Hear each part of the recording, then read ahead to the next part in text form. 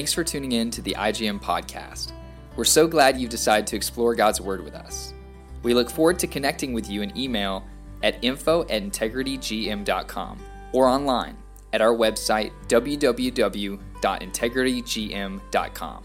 We hope this podcast encourages you to grow in the knowledge of God through His Word. Be blessed. Praise the Lord in the name of the Lord Jesus Christ. Today we're going to be looking at 1 Corinthians chapter 11. I have Alan with me today, and we're going to continue the flow of thought as we were studying chapters 9, 10, and now 11. Again, I emphasize this almost every time that we start to study God's Word, the chapter and the verses are added later. They are not inspired by God. They can become tools of finding and locating passages of Scripture, but when we look at the flow of thought, sometimes the chapters break up the flow of thought, and that's something that we do not want to do when we're trying to establish original intent of Scripture. So in chapter 9, we see this beautiful understanding of a servant of Christ and how we should operate in ministering the gospel. Chapter 10 is to avoid Israel's mistakes. So one is from the positive standpoint, chapter 9, and then chapter 10 is from a negative standpoint that we can learn from the example of others of what not to do. And we see this continual flow of thought of how we should live as followers of the Lord Jesus Christ.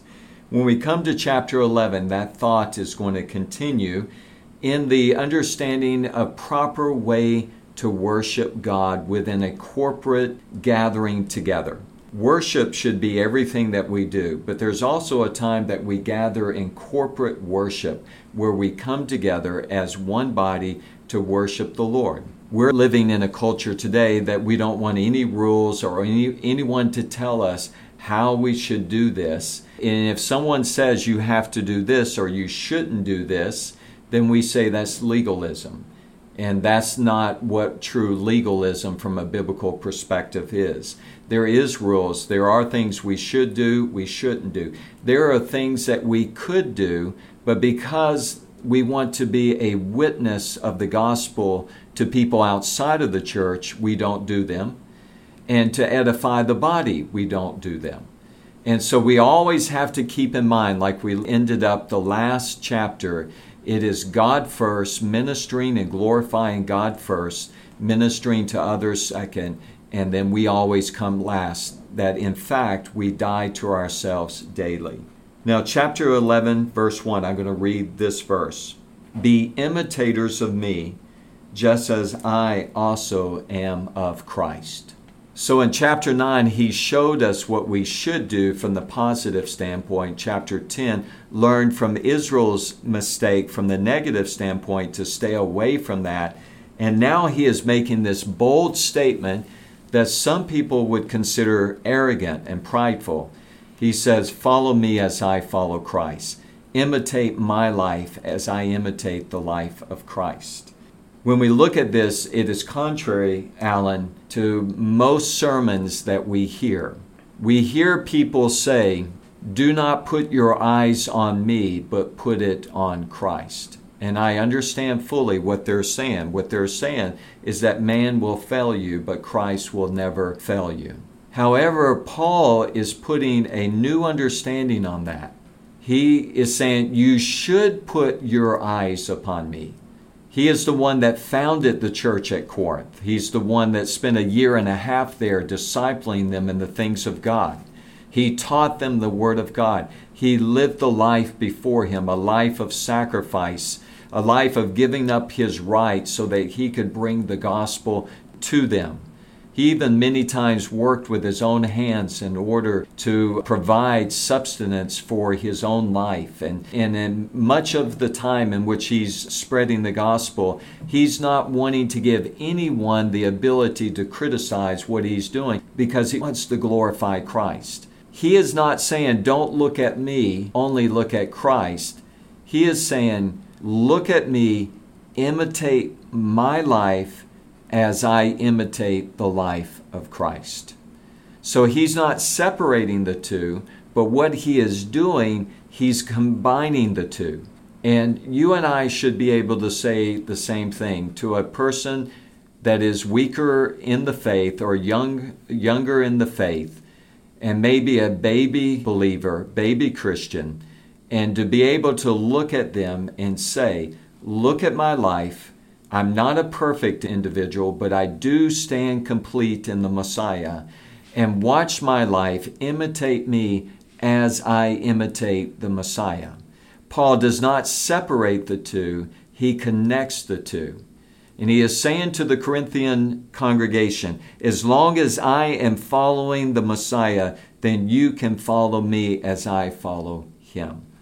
And it's quite incredible. It's quite convicting when you think about it, because when you see these words, you start thinking, wow, the responsibility that comes with a statement like that. Yeah, I was just thinking that, Scott, as you're saying this, and I think something we lack, and we've talked about this a little bit, in the Western church, is discipleship, and I do understand. I've heard that from the pulpit a lot of times, and I think if you've seen some things or seen pastors, ministers, even televangelists, whatever it is, a lot of us have seen ministers that have failed, that have fallen away, that have done something, and it's almost you can take that mentality, look at Christ, not me, and that's kind of an easy way out, right? So yes. You can say, you're sort of saying, don't follow me, I could mess up. You don't really take ownership of, especially Paul as an apostle, a church founder, a shepherd, all of these things that he was.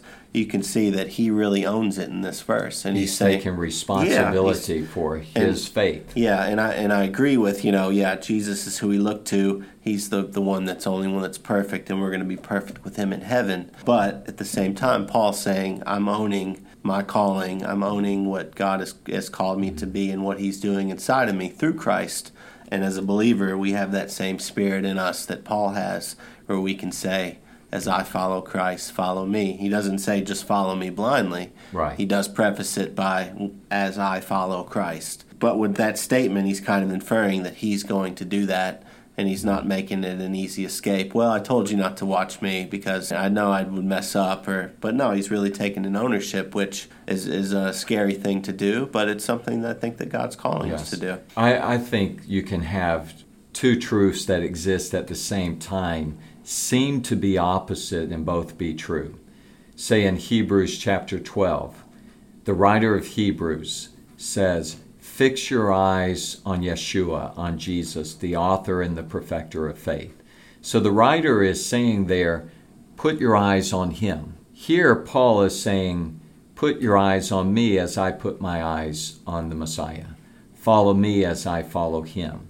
I'm not so sure that you find the principle of a person that is to be a shepherd or a leader ever saying, don't look at me, only look at him. It should bring a lot of conviction, and we should take ownership of our own faith to be able to say to people, I'm not perfect, I do sin, I'm not in bondage to sin, but I stand complete in the Messiah, and you can follow me as I follow him. We should be able to say that. And when we do say that, there is a responsibility that comes upon us that's incredible. I am a shepherd.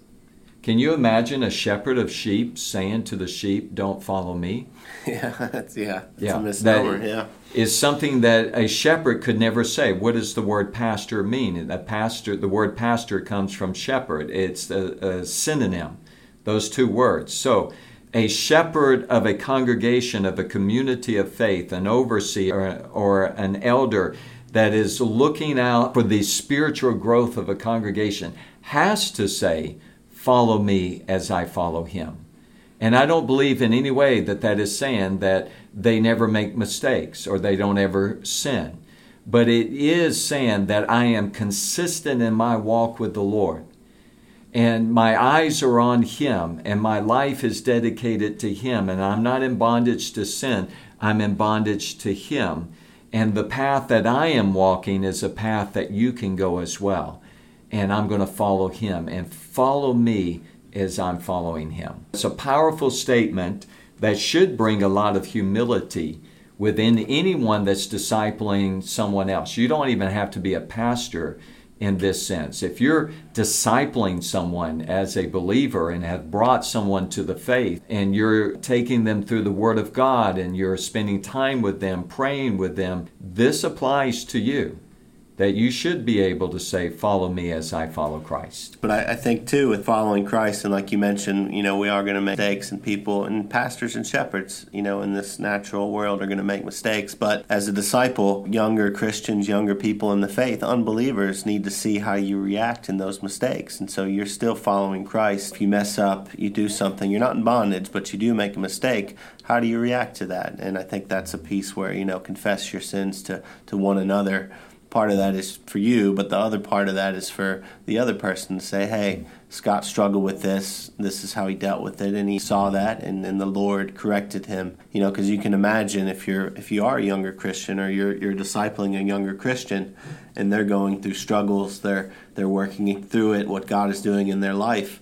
It's going to be a few bumps and things right at the beginning, especially along the way. So how do they deal with that? And they need to see a shepherd showing them, okay, this person isn't perfect as well, but they are my shepherd, and this is how they dealt with it. They need to see that too.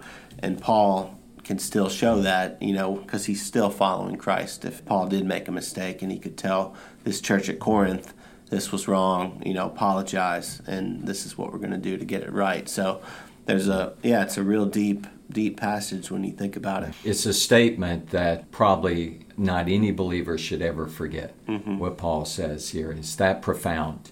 A baby has to learn to sit up. A baby has to learn to stand up. A baby believer has to take their first step. They've got to learn to walk. They've got to learn to run. And when they run, they're going to fall and they're going to get hurt, but they have to be able to get up. A person that has gone before them, that's watching them, overseeing them. It doesn't mean that they will never fall, but they look back at that baby and they know how to help them because they've gone through these experiences themselves, and they're able to show them the right way. In the same way, spiritually, we look back at baby believers, baby disciples in Christ, and we say to them, this is the way.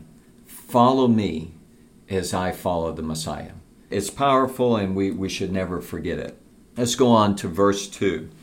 Now I praise you because you remember me in everything and hold firmly to the traditions just as I delivered them unto you. So the Corinthian congregation remembers Paul. Now we also know that there's some divisions going on within this congregation. If we go all the way back to chapter 1, we see these divisions, but there are people that are there that remember that were probably there from the beginning. How Paul founded this community of faith, discipled them, and they remember Paul in everything and hold firmly to the traditions.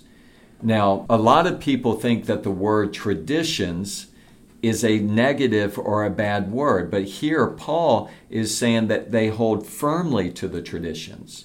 So what is happening here? As Paul is discipling them in the things of God, the principle from God's Word of how to live in a new covenant context, there are traditions that are being established upon God's Word.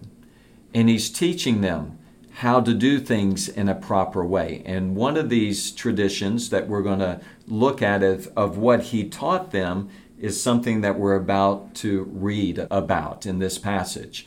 Traditions based upon man's philosophy or something that is secondary from God's Word is a negative tradition.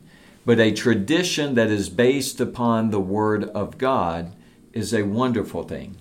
And I believe with everything within me that the traditions that Paul is establishing for the churches are biblical principles in which he is establishing within this community of faith. So tradition here is not a bad word, just like the word religion in James's letter is not a bad word as well. Sometimes we use the word religion. We don't believe in religion. However, James uses this word in a positive sense. What is pure and undefiled religion in the sight of our God and Father is this. And he goes on to list about visiting orphans and widows in their distress and keeping yourself unstained from this world. You see this where a word can be used in a negative sense, but it can also be used in a positive sense. In the same way, the word tradition, if it's based upon the principles of God's word, is a powerful thing. But there are a lot of traditions that we have that do not have their background in the Word of God. They're man-made traditions. That's a negative sense.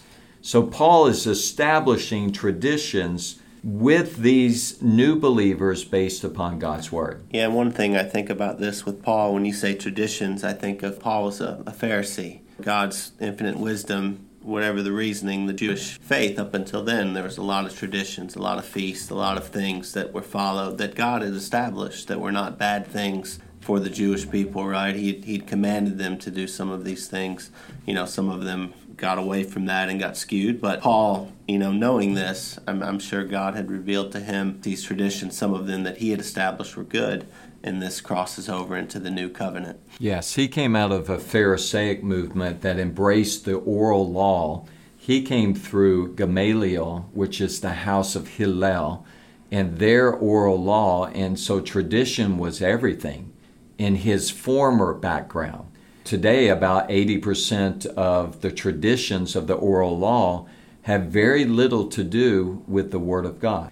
And you see Jesus coming against traditions, but he comes against traditions that are not based upon God's Word. And he does that by presenting the Word of God to contradict that tradition. Mm-hmm. Now, at this point within Paul's life, he understands, and he always knew that traditions can be powerful if they're coming from true principles within God's Word. And so in our community of faith, we establish traditions. We do. I remember growing up, my father would always say, can you stand for the reading of God's Word? Now, do you have to stand every time? No. But for him, it was a tradition that goes back to Nehemiah chapter 8. That when they read from the law of God, everyone stood in respect for God's Word. It wasn't that my father was saying you have to stand. He was saying, would you stand for the reading of God's Word out of respect? God's Word is about to be proclaimed to you and taught to you. That is a good tradition, I believe. It becomes a bad tradition if you have to do it every time. So there's a lot of traditions, say in the rabbinical system, under the oral law, you have to rock back and forth in order to pray. That's not based upon God's Word. You have to put a kippah, a yarmulke on your head in order to pray or to go into a synagogue. That's not based upon God's Word. That is a man-made tradition coming out of the oral law. Paul came out of that, and now his traditions are fully and completely based upon God's Word. That's the context that I believe that Paul is writing about these traditions. Verse 3. But I want you to understand that Christ is the head of every man. That is scripturally based. That is biblically based.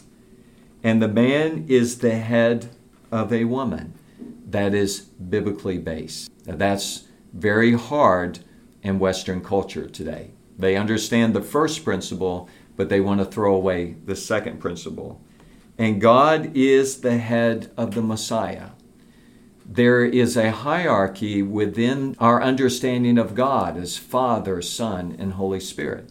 And we understand that the Son submitted every action, everything about his life to the will of the Father and completeness in order to bring about this great salvation. Remember him in the Garden of Gethsemane, not my will be done, but thy will be done. He's crying out, Father, is there any way that this cup can pass from me? What he's about to go through. Nevertheless, not my will be done, let your will be done. So when we look at this, and God is the head of the Messiah, the Son. He is the one that is giving the Son. He is the one that is fulfilling his salvation through the Son. And so we see these scriptural principles that are very clear to understand within God's Word. The first one's not difficult for us in a Western culture. The third one is not difficult. It is the second one that causes us a problem, and we try to throw it away and say that's just something that is cultural. But let's continue. Every man who has something on his head while praying or prophesying disgraces his head. Now we're going to have to go through the whole context and get down to verse 15 to really understand what is being said here. And this is where the flow of thought is so important. So I'm going to continue to read all the way down to verse 15. But every woman who has her head covered while praying or prophesying disgraces her head, for she is one and the same as the woman whose head is shaved. And we'll come back to that, but that's very significant. For if a woman does not cover her head, let her also have her hair cut off. But if it is disgraceful for a woman to have her hair cut off or her head shaved, let her cover her head. For a man ought not to have his head covered, since he is the image and the glory of God, but the woman is the glory of man. For man does not originate from woman, but woman from man. For indeed man was not created for the woman's sake, but woman for the man's sake. Therefore the woman ought to have a symbol of authority on her head because of the angels.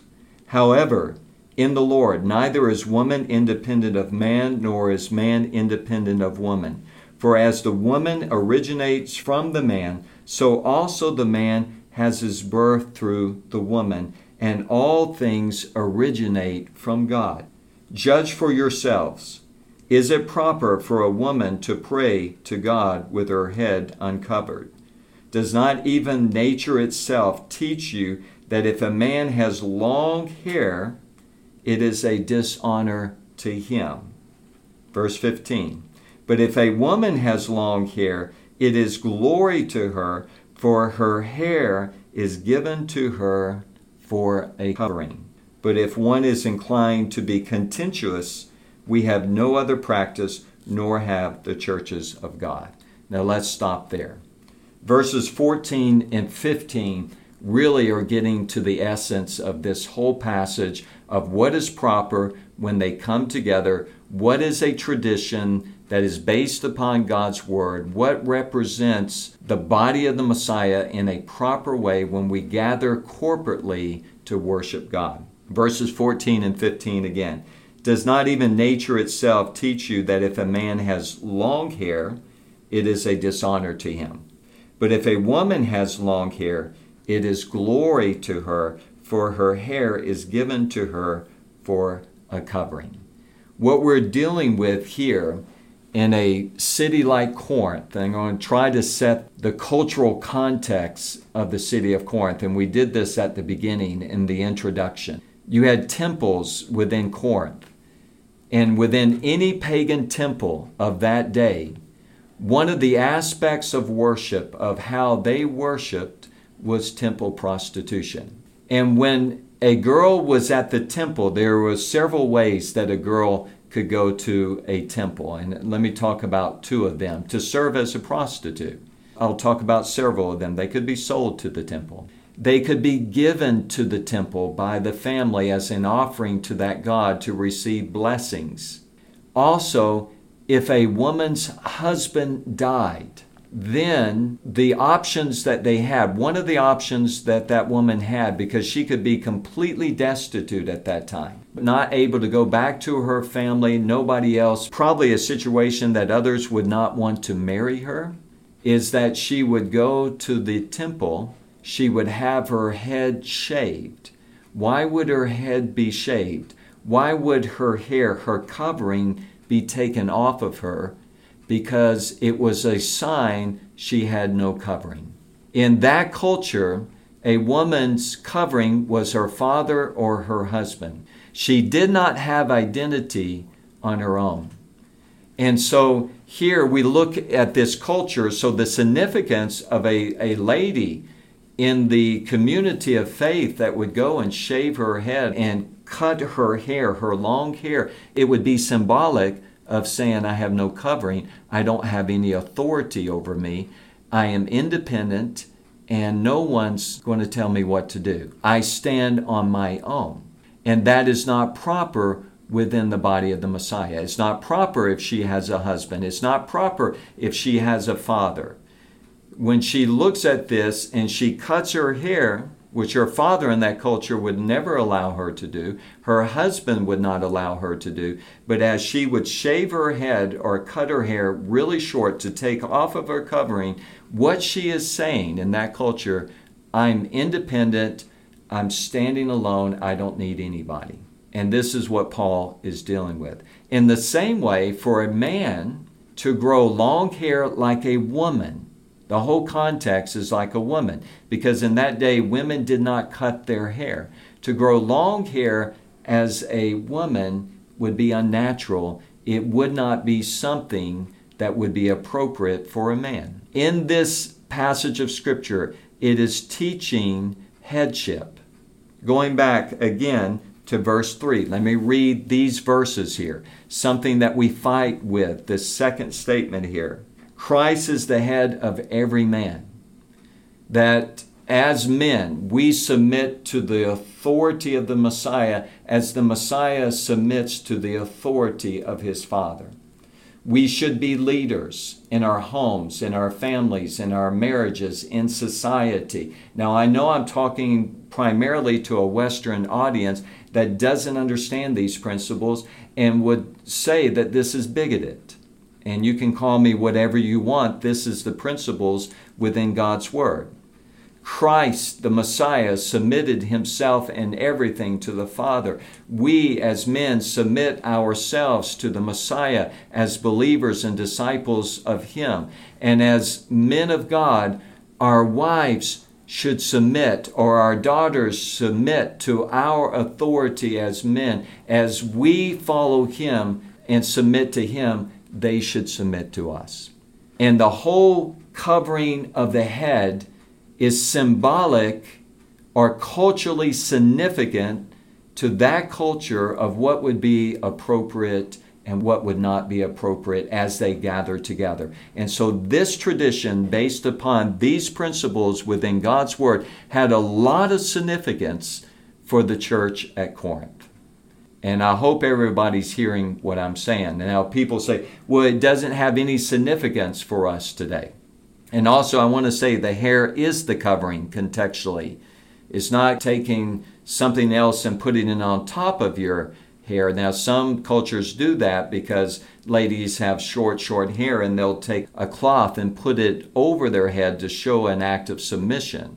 It is a submission to their fathers or to their husbands, that I'm under authority. They're doing this because of the angels. And people debate of what that means, because the angels are in submission to God, so we should be in submission to God. But some feel like that because in our corporate worship, angels are there as well, and we should not do this in an improper way because of the presence of angels that are all around us that understand submissiveness to God. They understand the principle of submissiveness.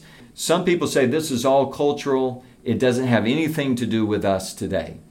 And I would say, yes, it does. The principle has something to do with us today. And I'll explain it, and I'll get some people upset with me here. In any society, at any time, in any culture I've ever lived in, when women want to establish their independence from men, one of the elements in which they do is they cut their hair short. To say I can be like a man, I am independent of a man, and so I'm my own individual, and not any man's going to tell me what to do. That's not for every woman in the West that cuts their hair short. But I definitely, living in India for 11 years, understand that principle. That when New India starts to develop, and modernism and independence of women from men and all, what begins to happen? They began to cut their hair very short to show that I am a modern woman and I'm independent and I have my own career and my own future and my own desires of what I want to do independent of anybody else. And again, I want to emphasize that's not for every woman that cuts their hair short. That is not their mindset. In Corinth, it would have been the cultural mindset for a lady that did that. That would also associate with the temple prostitutes that says, I have no covering. They would shave their heads, or they would be forced to shave their heads by the temple priest. When you look at that, it is an aspect that we need to consider in Western culture about submissiveness of wives to their husband, women to men, daughters to their fathers. And by looking at the principle, the heart should always say, I'm not independent from my husband. I'm not independent from my father. I'm under my father.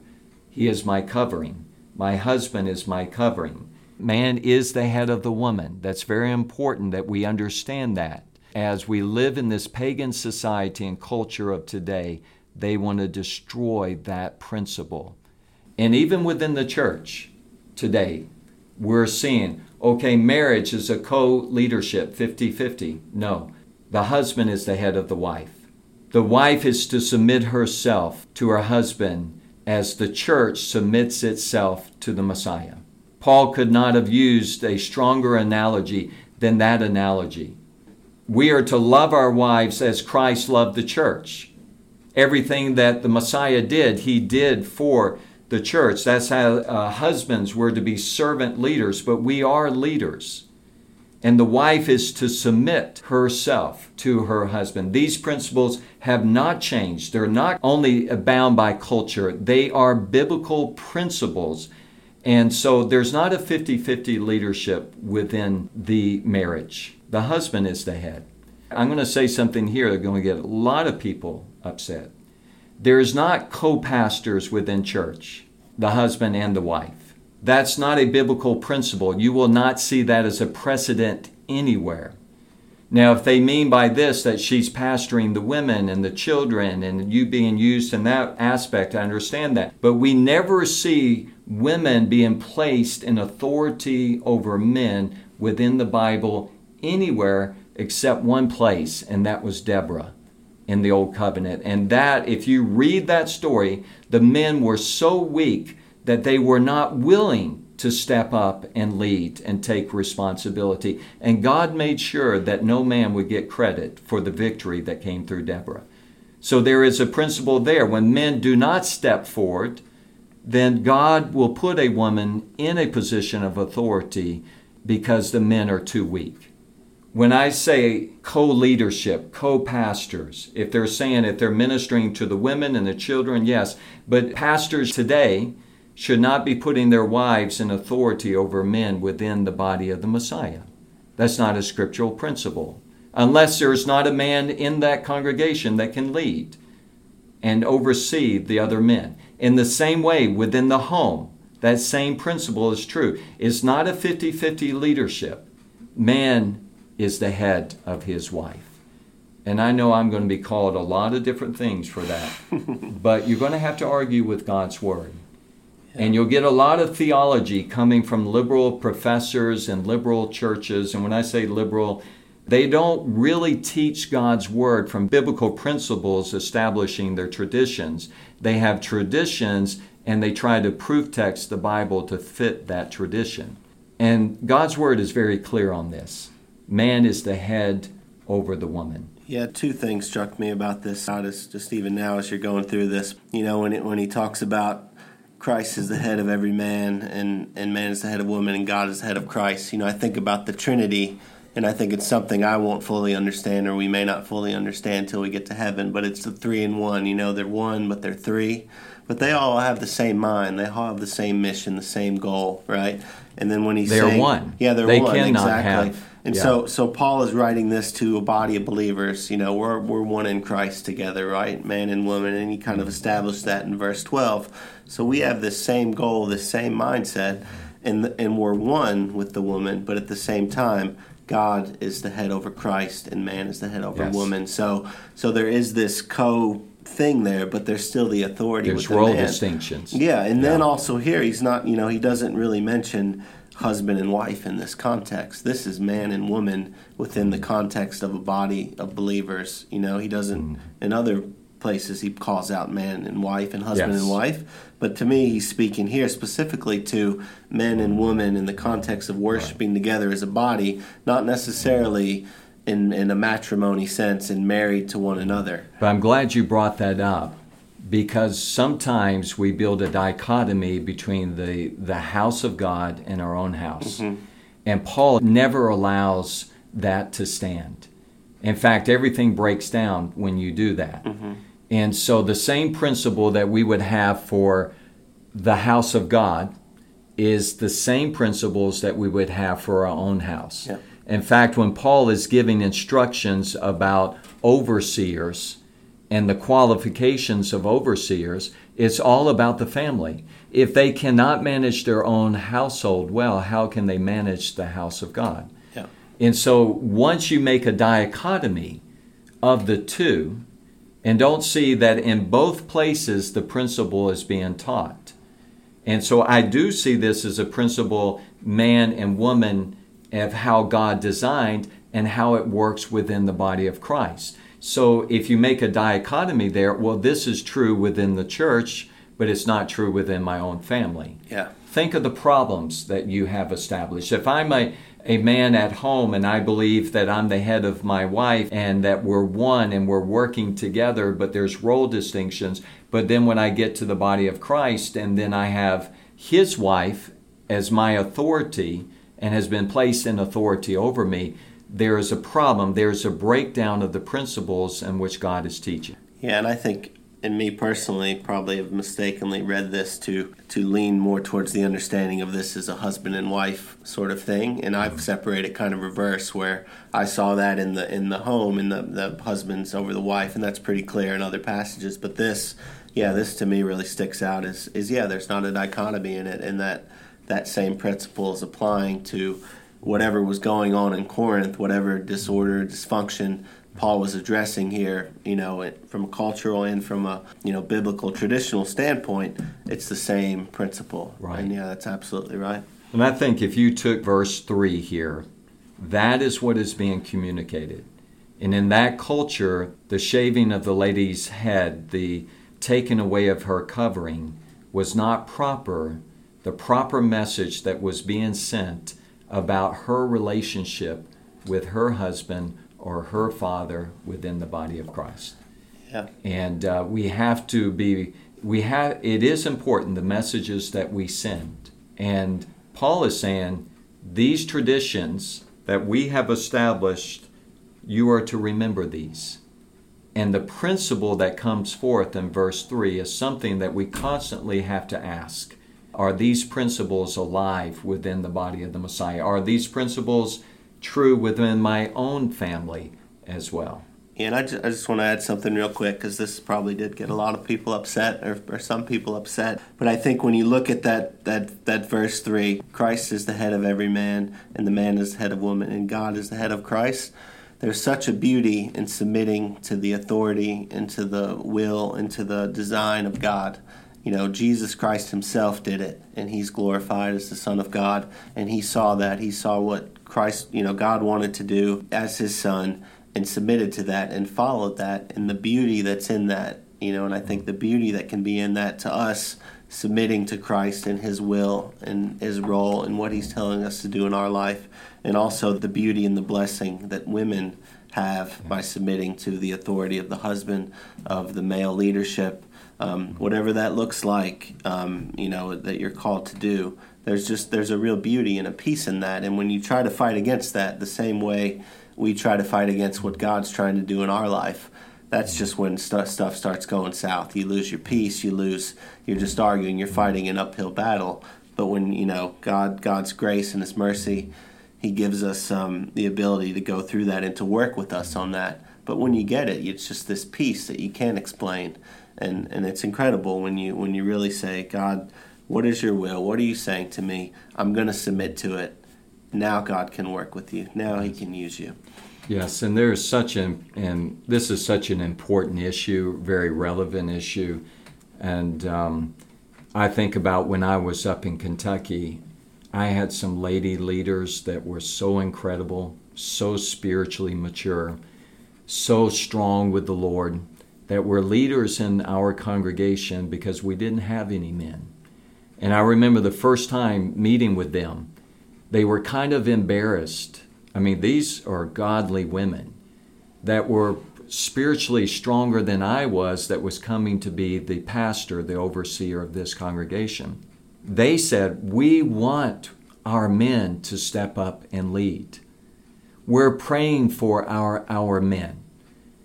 But at that time, there wasn't that many men, and there wasn't men willing to step up and even teach at that point. And these women were fulfilling a biblical principle like Deborah, of stepping up and leading and being in leadership at a point until we could get men to step forward. And they were incredible women because they recognized these two principles active at the same time. They were very submissive to their husbands. They were very much under their husband's authority. They loved their husbands. They were fully ladies. Yet at the same time, we needed leadership, and there was no men willing to step forward. They understood God working through their lives and speaking through their lives, and they were hard workers, and they prayed, and they prayed for me, and I appreciated their leadership and their family to me today. I still look to them. Not in any way am I saying God cannot use women at all, but women that see the spiritual principle in what we're talking about will be used so much greater than a woman that's trying to fight against these principles. Another example, there was a Dr. Ruth Bruce at the university that I went to, that was a college back then, and she was fully a lady, a powerful teacher, probably the most influential lady on the whole campus. Not lady, person. She refused to get head of the department because she didn't want to embarrass her husband, who was also on staff at the college. She would talk to me about submitting to her husband. She had these principles. She understood these principles. She was fully in agreement with what God was saying of what we're talking about here. And God was using her in such a powerful way. She had more influence on that campus more than the president, more than any other professor, more than any of the staff on the campus. She was being used by God in such an incredible way, but not in any way did she want to see herself in authority over her husband. She had the right mentality. And she didn't accept a lot of things because she didn't want to embarrass her husband. She wanted to stay under the authority of her husband. The ladies that I dealt with up in Radcliffe, Kentucky, they were leading, but they were leading and in submission to their husbands within their home. But their husbands were not willing to step forward within the congregation and to lead for many different reasons. And so as a lady recognizes these principles, God's going to use them in such powerful ways, probably many times beyond their husbands. My wife and I are one. We minister together. I am the head of my wife, but we're one, ministering together. She doesn't have the title, if I'm pastoring a church, that she's a pastor and I'm a pastor. But her influence many times is greater than my influence because she recognizes these principles. If she tries to get outside of God's design for her life, then I believe her ministry is hindered. And I believe that with everything within me. I went to a seminary recently and I met this young lady and said, "Where do you study?" And she said, "This is what I'm studying. What do you feel your calling is?" She said, "I want to be a lead pastor within a church." That was her goal, that she would be the top lead pastor, overseer of the church. And my heart just broke for her because I don't ever think that she will fully fulfill God's plan for her life, because that's not what God designed her to be.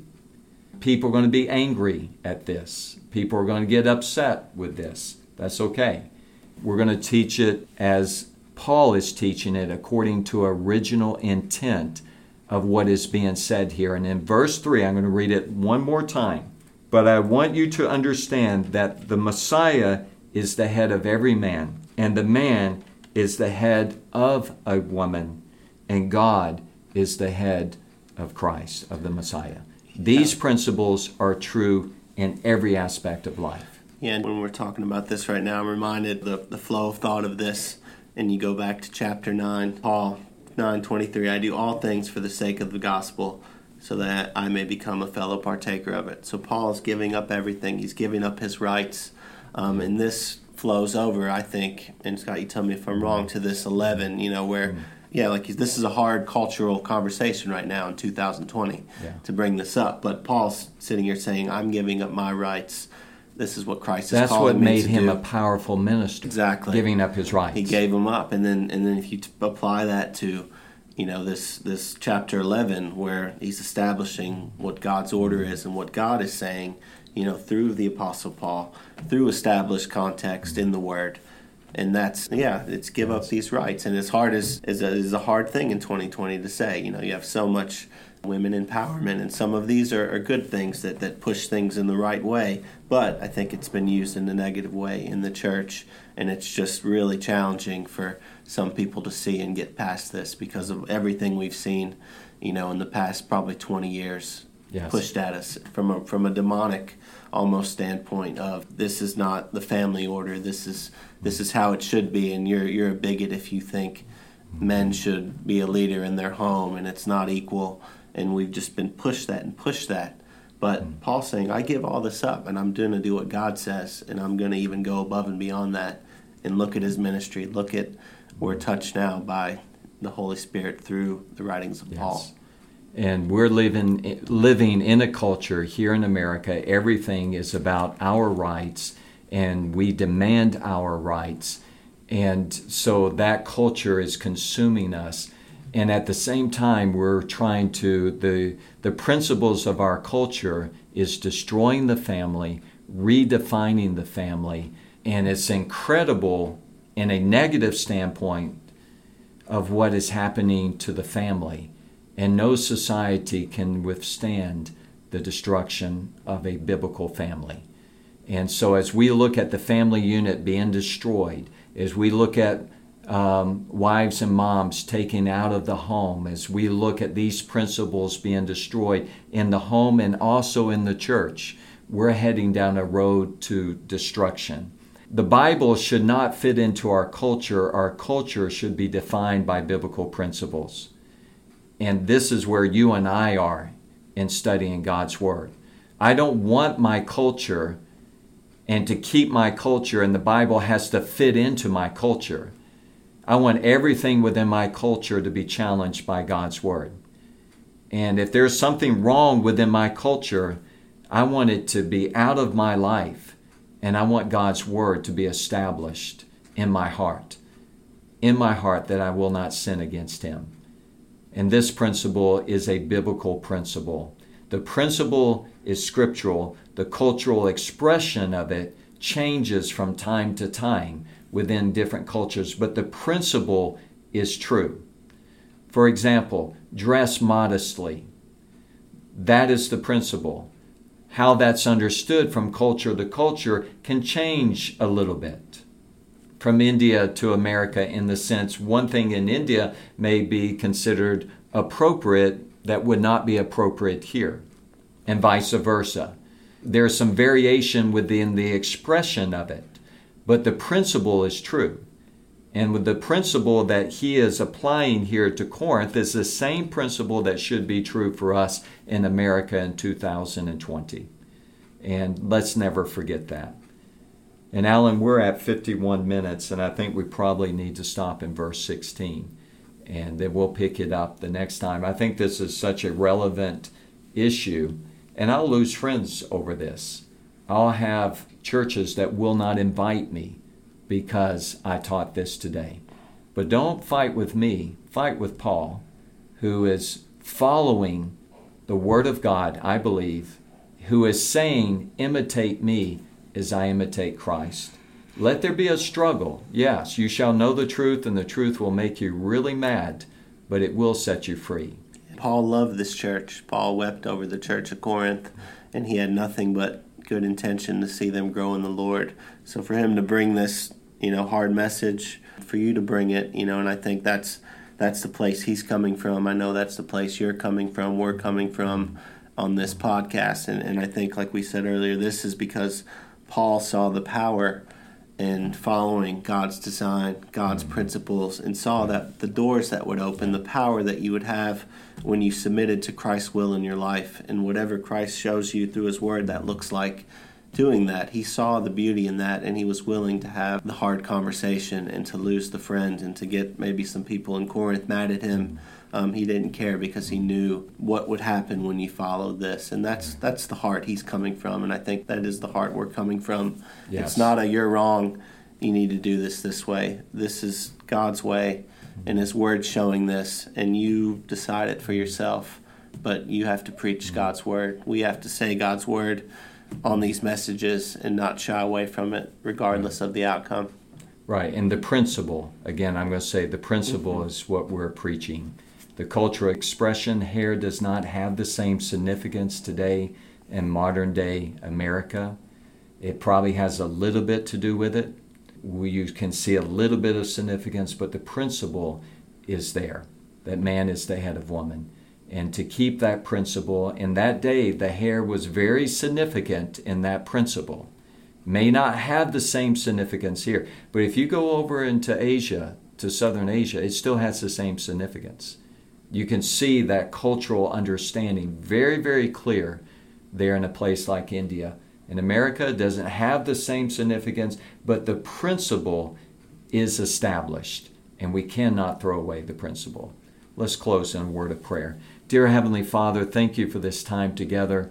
And Lord, we pray that your word that is being taught and proclaimed, that everything that represents you, Lord, that it will touch the hearts of everyone that is listening. And Lord, let there be conviction upon everyone that is speaking, everyone that is listening, and let Christ be glorified, and let the body of the Messiah be edified, and everything is for your glory. It's in Jesus' name we pray. Amen.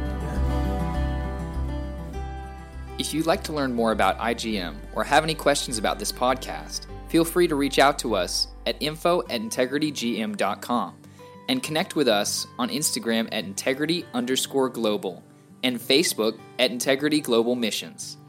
If you like our podcast, please share it and leave a review. Thank you for listening. Have a blessed day.